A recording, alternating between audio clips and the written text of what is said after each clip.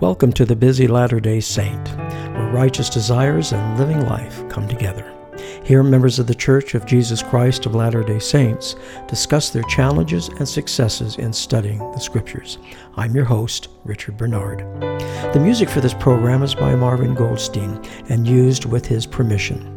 If you have enjoyed this podcast, I encourage you to leave a comment regarding this episode or the podcast in general. To leave a comment, go to lovethepodcast.com/B as in boy, LDS, or you can click on the link in the show notes. Serge Mayer joins us today and talks about how he managed his time as he attended university full-time, along with a full-time job, and being a father and a husband to a growing family that includes a child with special needs. Currently serving as a bishop, he shares how he draws spiritual strength from the Scriptures and how, with his wife Sarah, they turn to the Lord for counsel. Now, here's Serge. Serge, welcome this afternoon. How are you doing?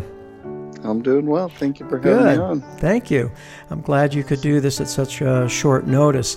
Now, we need to know a little bit about you. And for full disclosure to the audience, you are our son.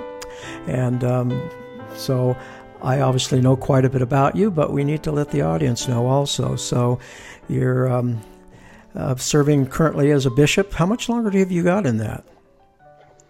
That's the good question. I know how long I've been in. I don't know how much longer it's going to be. Well, how long has it been? It's been 5 years and maybe 3 months. Yeah, about 3 months. And how many days and minutes? I'm not there. Oh, okay. I don't know. All right. Well, among that, of course, you've got children. Would you like to tell us about them? Yeah, I have 5 children. My oldest is 15 and a half, and my youngest is 5, and several in between. And how many boys and how many girls? 4 boys, 1 girl. The girl's right in the middle. Yes, and you have one child who has special needs. Tell us about him. I do, yeah. His name's Landon. He's 14. He's the second child. He was born with a heart defect. We didn't know that he had the heart defect until about 24 hours after he was born.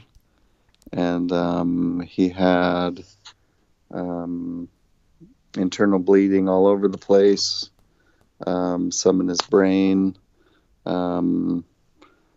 And this was all, within the first week of being born, and part of that caused cerebral palsy. So he's in a wheelchair. He's got some limitations, definitely, but he's a great joy to be around. Everybody loves him, and he's always very happy and positive. Yes, I would agree, and I love the thing that you made to go up the back of your van that holds the chair for him, and it says "Heaven Sent." Yeah, it looks like a radial flyer wagon, and then the Heaven Sent looks pretty similar to that little design for I think radial flyer. I think that's great. Now, when that happened, you were a student, correct? Yeah, I was. Let's see. I was in my second year at the university. We had our first child. During my first class at university, I transferred from a junior college, and he was born right at the beginning of the summer. I think I may have taken my last final, and then he was born. And then by the time we brought him home, it was like the day or two before the next quarter started. So it was over a summer. And you were working also. You had a job. Yeah. I was working full-time, 30 hours, having to commute to that job, and then going to university. Well, I've always admired you for being able to do all that. And as life went and you had more children, you gradually graduated, and what did you get your degree in? It was in architecture. Okay, and so being an architect, you needed to do some is that what they called it, internship? Internship, yeah. Yeah. That was a lot of hours. I can't remember how many hours is that? It ended up being about 2 years worth of full-time work in hours. So here you were, a growing family. You got Landon, and you actually were at a time working two jobs. You were doing your internship and then doing your regular job. And that internship required quite a drive, if I remember correct. It was in Orange County. Yeah, it was. It was probably about an hour drive to get to it. Now, after a while, I'd learned enough from the architect and his way of doing things that I was able to work some of those days just from home and not have to go and do the work at home. So after a while, it got a little easier as far as the commute. And with all of this, you were then called as a bishop. I was, yeah. Yeah. I was called after that internship started. Well, somewhere in the middle. My question for you is, how did you handle all of this? You know, there's a lot of people that would they would just they would handle it, but you've handled it so well. You and your wife Sarah have handled this so well, and just where do you get the strength to do it? Mm-hmm. You know, I look back on it now and wonder how I did it myself. You know, working so much and studying so much. You know, the program I went through was not a walk in the park at the university. It was very intensive. Lots of projects and studying. I remember when I went to the first couple classes, the dean got up and said, "We want you to work. We want you to gain experience. But if you work more than I can't remember what the number was, like 15 hours a week or something like that, you're going to flunk out of the program. Don't try to do it." And I just said, "Hey, that's not an option. I've got a family that I have to support." And so all the way through, I worked at least 30 hours a week. And everything went well. Graduated almost at the very top of my class, not quite there, but did really well in college. And what do you account for that? Well, you know, there's a lot of things that you know, helped me to get through it and to get through it well. One was I was married, and I have a great wife. She's very, very supportive. I remember, you know, times where I'm at school working, you know, with my partners on projects and things, and she shows up and brings me my dinner and takes off, or shows up and I'm able to see the kids for a little bit. And you know, I did have less things to worry about than many of my schoolmates. I was able to focus on just the school and not worrying about having to, you know, do my own laundry and things like that. So she was a good help. You know, I found over the years that when you serve the Lord, He makes up for it and allows you to do great things and accomplish great things.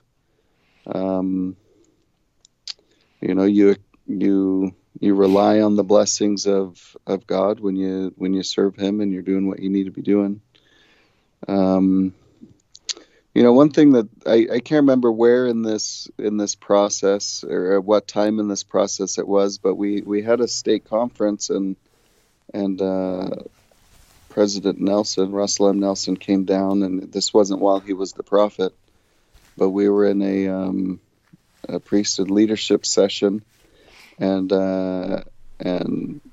part of the session was he asked if anyone had any questions, and there was a guy that asked a question that was, you know, how do you balance work and school and family and all these things that and a church calling. How do you balance all of this properly? And as somebody asked the question, in my mind, I thought, well, everybody knows the answer to that. You just kind of put your head down and just keep going and whatever. But his answer, I don't think I'll ever forget. He said, if you look at each of those things as a blessing in your life, then you're just going from blessing to blessing to blessing, and everything's going to work out, and you find that joy that you're looking for.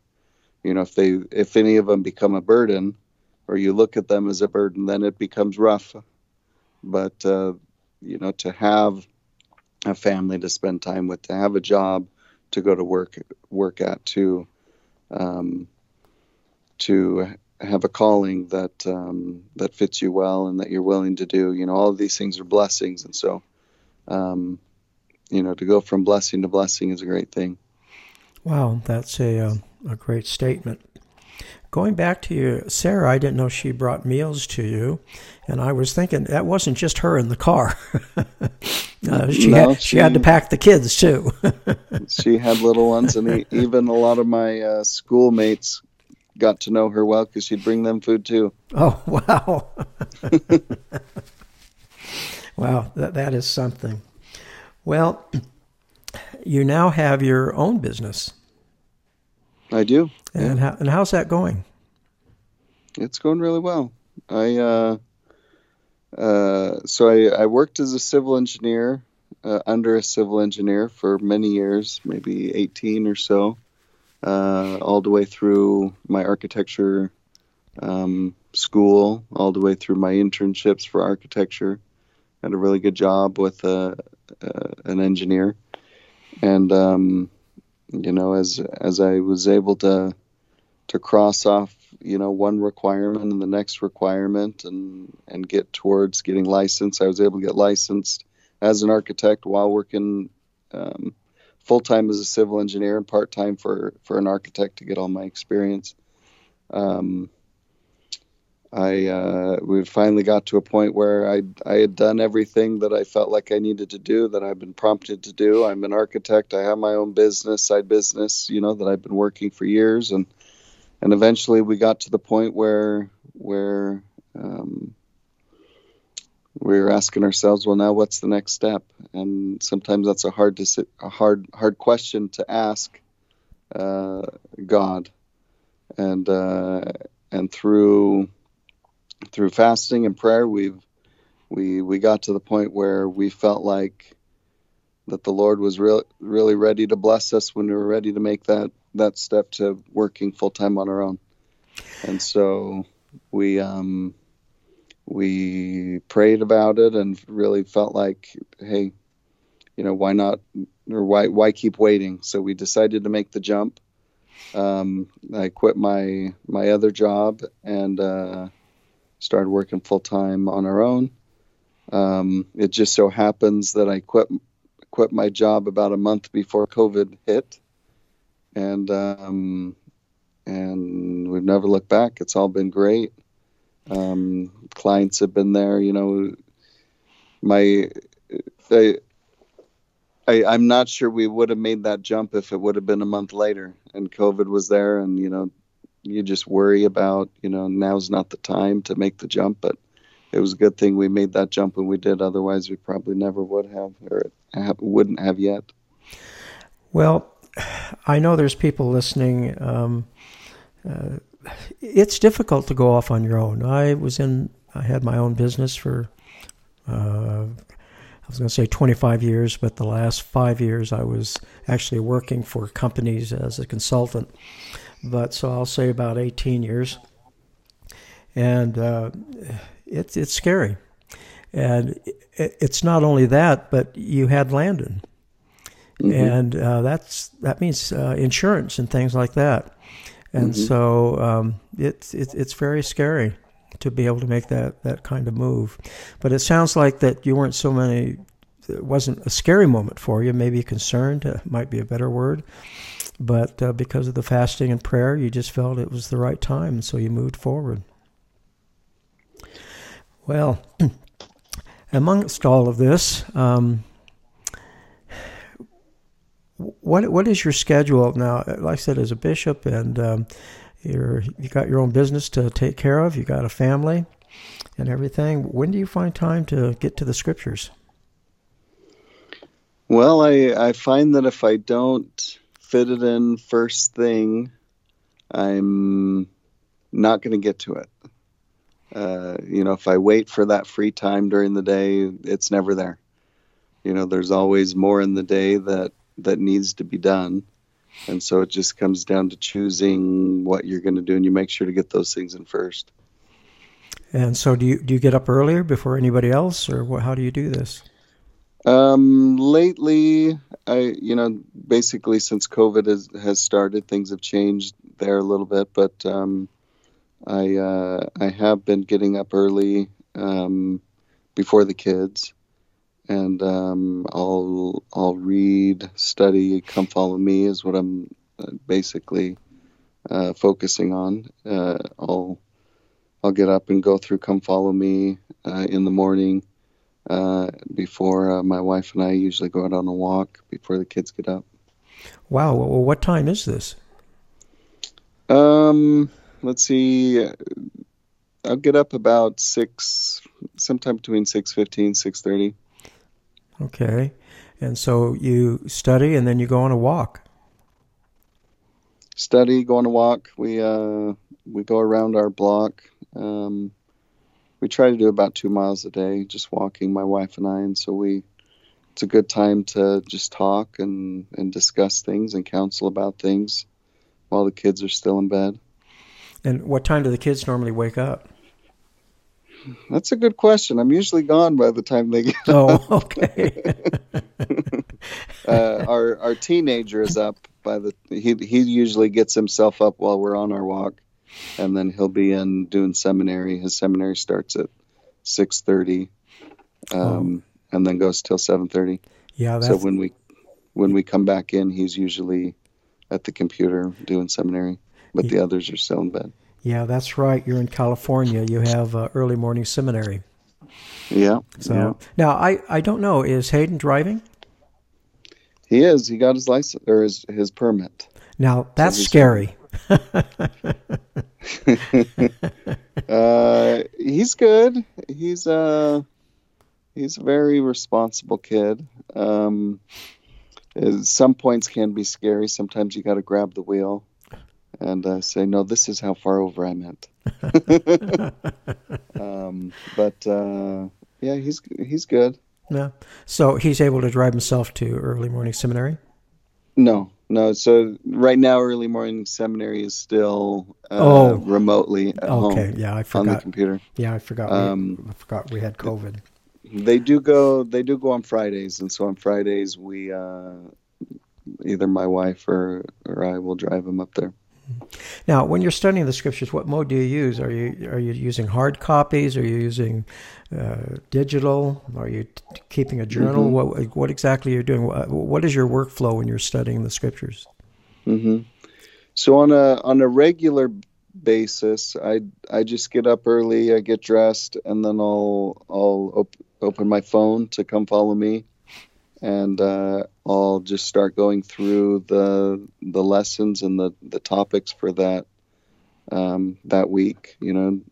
A lot of times I'll get through the topics and the kind of prepared words and things faster than the week, and then I'll just go in and keep reading some of those scriptures a little bit more. That's kind of my daily schedule. Within the last several months, I've started a little different study regimen, I guess you could say. I've been really interested in learning about all the miracles that Jesus performed when he lived his mortal ministry, and so I just did a quick internet search of miracles of Jesus, and it brought them all up in a list of chronological order and the scriptures that were that, go over that miracle. And so I've just kind of started at the top, and I'd read it several times, the miracle, and then I've just been taking notes as to the conditions around the miracle. Mainly looking at faith. How does faith apply to this miracle that happened? Sometimes it was the individual, sometimes it was the individual's family. The person that had the faith for this miracle to happen. But I've been taking notes on the computer about what is there to learn from these different miracles that happen. I know that miracles happen today, and what are the principles that we need to learn about miracles happening? That's a wonderful topic. Really, it is. Now, some of those miracles are recorded in all four of the Gospels. Have you compared how it's recorded in Matthew as opposed in Luke? Yeah. So at least in this, just this kind of list that I downloaded from the internet. I don't even know who prepared it or what, but it's just a good starting point. It'll list the miracle, and then it'll go, in Mark it says this, and in Matthew it says this. Okay. And a lot of times I'll read one out of one of the Gospels and realize, well, that doesn't sound exactly how I remember it. And then I'll read another one, and oh yeah, that one sounds more familiar. They each wrote them a little bit differently, and some added more than others. So I do like to read them from several spots to get the best picture of what happened. Is there one that stands out in your mind where you saw a kind of a big difference between the authors? There was one this last week I was looking at. It was the when Jesus Christ healed or raised the daughter of Jairus from death, raised her from the dead. And there was just in there how it described the differences between, so as Jesus was on the way to Jairus's house, that's where he met the woman who had an issue of blood, and that was another miracle. But then he gets to the house, and there's a group of people there, and the difference between the recordings of it that I noticed there was that, how it describes how he basically sent people home that didn't have faith. He got there and he said, well, he asked what's going on, and they said, well, she's dead. And he says, well, no, she's not dead. He sleepeth. And they laughed at him. And basically he sent those people away that didn't have that faith. And it was just written a little bit different in the different recordings of it. Well, now, you've been serving as a bishop. Just to move from the scriptures just for a second, how has serving as a bishop changed you as far as spiritually and drawing you closer to the Savior?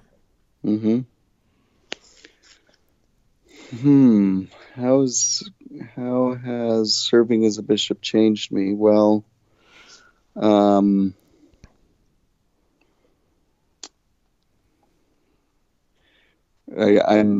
silent because I don't know quite where to start. It has changed me a ton. One of the ways that it's changed me is, before serving as a bishop, you kind of go along with your life and you worry about yourself and your family and your own problems. And once you serve as a bishop, you start becoming familiar with everyone else's problems. And so you become a little more like the Savior because you learn to help and serve other people, to help them get through their problems. People don't generally share their problems with everybody unless there's somebody that they need help with their problems. And so that's that's one of the ways that it's changed me, is to really, look beyond myself and to help people through their trials. So that's one.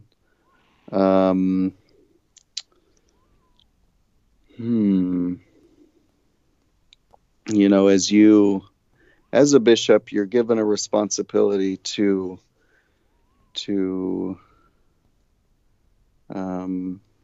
help people the way that the Savior would help them. And sometimes this is helping people to repent of mistakes that they've had or that they've made. And, it's not me that's helping them that's eventually going to let them know if they've repented of this thing. It's the Savior. And so I'm helping them to know what they need to do in order to get past this thing. And so the more that you, in a way, represent the Savior in that repentance process, the more you learn about the Savior and become like Him. And so one of the things that I've learned about the Savior through this whole process is just how merciful He is. He has paid for our sins so that we don't have to suffer from them. He's taken that suffering upon Him, but He does ask us to change and to repent. So, I used to look at repentance as, well, you've got to really suffer for your sins through repentance, but that's not always the case. There is some amount of change that needs to happen, but he's just so merciful to those that want to repent. Sometimes it's a very quick process. Sometimes it's drawn out, but he's always there to extend forgiveness for those that are willing to do what it takes to change. Well, I think those are two great results of serving as a bishop. Well, we're getting close to ending here, and I don't think you've ever heard these podcasts, have you? I listened to one that you'd sent me just as an example of what they're like. Okay. Yeah. Uh-huh. Okay. Well, as you know, I end with you sharing your testimony. So would you mind doing that? Okay. Sure. I was conducting today, and so I shared my testimony at the beginning of our testimony meeting. But the testimony I shared today was mainly, I do have a testimony of the Savior, Jesus Christ, as Him as our, it's only through Him that we can be forgiven of our sins. I know that He's the Son of God. I know that He wants us to be happy, that He loves us. I know that we are children of God. I know that we have a prophet on the earth, that the gospel of Jesus Christ has been restored through the prophet Joseph Smith, that the scriptures are the word of God, that we can find peace and joy through our trials as we study the scriptures regularly. I know the days when I forget to read the scriptures, because I can feel it. I can feel the difference of not having those blessings and the Holy Ghost in my life as strong as I could be if I was reading the scriptures regularly. I have a strong testimony of faith, that through faith anything's possible. Our faith is always growing, or it's diminishing. We always need to be feeding it through reading the scriptures. Otherwise it's going to be diminishing, just because of the world in which we live and all the things that we face around us. And I say these things in the name of Jesus Christ. Amen.